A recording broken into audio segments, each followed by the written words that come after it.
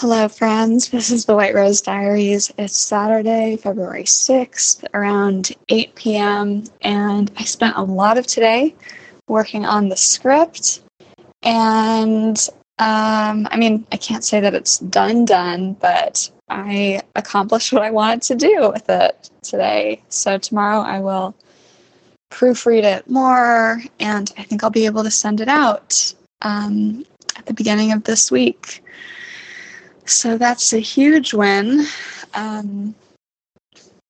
It's really exciting. Really, really exciting. So I feel kind of relieved, and I feel like I had a lot of new ideas, fleshed a bunch of things out, and it was also kind of funny. I think when they talk about being in the flow where time passes so quickly, and I was working, and my husband came to check on me, and he was like, okay, I'll come back in an hour. And I could have sworn he came back in 5 minutes after that, but he said it was another hour. So time just seemed to pass really quickly. And I think I'm going to go watch TV. So feels like it was a productive day, and I'll